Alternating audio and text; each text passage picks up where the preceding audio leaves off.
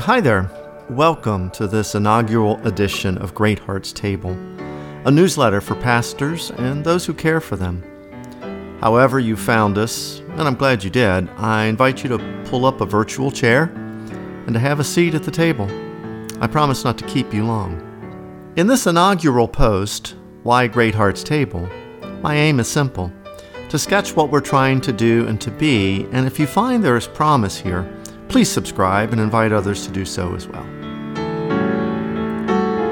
Oh, my favorite people are broken. Believe me, my heart should know. On the first Monday of each month, I meet a pastor friend for wings and beer. We talk about ministry, about movies, about woodworking, and about family. And we talk about quitting. Well, not quitting family, not quitting woodworking, and not quitting movies. We talk about quitting ministry. Ministry is often complicated, confusing, and challenging, and so we claim that we're going to quit, and then we talk each other out of it. We have one rule when we meet. When one of us says, "I'm a lousy pastor," the response of the other is to be, "You're right, you really are."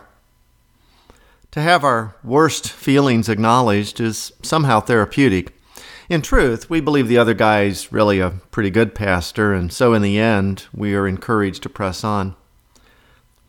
Every pastor should have such a space, a place where he can be honest, where he can drop all pretension, and where he can say or have one say for him what he really feels. In large part, to create such a space is the genesis and hope of Great Hearts Table.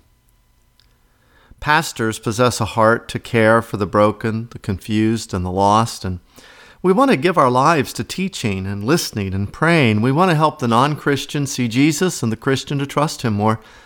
All of that can be overwhelming enough, but modern ministry expectations demand that we as well be effective leaders, dynamic visionaries, and successful entrepreneurs, as well as have expertise on the many contentious issues driving the church and the culture.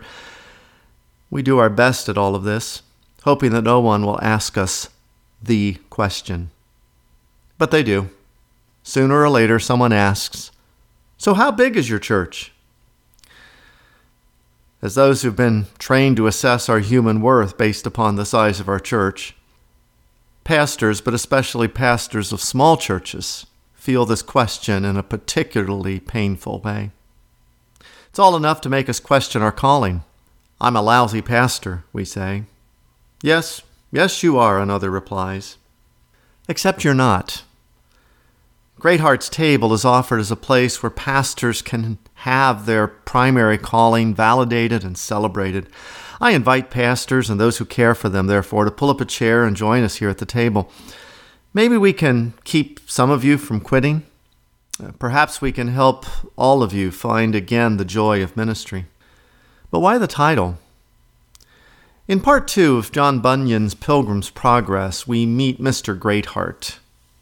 Mr. Greatheart is a guide who devotes himself to leading Christian's wife, Christiana, through the bulk of her journey to the celestial city. As such, he is a model of the faithful pastor. This newsletter, then, is meant to be a virtual table around which those who resonate with Greatheart's example can gather to consider ideas, to engage questions, and to ultimately find encouragement for their labor. So do pull up a chair. But who am I? I've been a pastor for more than 35 years in the Presbyterian Church in America. My interests, however, are not merely Presbyterian. My relationship with pastors from other traditions has shown me that the many issues that weigh on pastors are broad and touch upon those in every type of fellowship. Currently, I pastor Covenant Presbyterian Church in Oviedo, Florida. I am as well a visiting lecturer in preaching at the Orlando campus of Reformed Theological Seminary. And Christian Focus Publications recently published my book, Something Worth Living For, an introduction to historic Christian theology built around the framework of the Westminster Shorter Catechism. But at heart, I'm a pastor. My goal for Great Hearts Table is to post 3 times each month to the email newsletter and to replicate that content here as a podcast for those who prefer audio. Each post will convey a single thought, story, or reflection addressing subjects relevant to pastors and those who care for them. I really do think spouses and elders and others who care for pastors will benefit as well. These posts will be intentionally short, 300 to 800 words in print or 5 or 6 minutes in audio, so as not to tax the reader's or listener's attention span. The content will be conversational and will bear the marks of the fallible practitioner. I hope they will bring a spark of humanity and possibly humor to your calling. The newsletter format, that is the print format, will allow for interaction for those who wish to comment or to pose questions.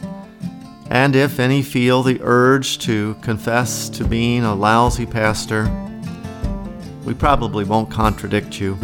As one myself, I'm delighted to have you join this community of those whom God remarkably chooses to use in His church. I am Randy Greenwald, pastor of Covenant Presbyterian Church in Oviedo, Florida. Just shy of breaking down, there's a bend in the road that I have found called home.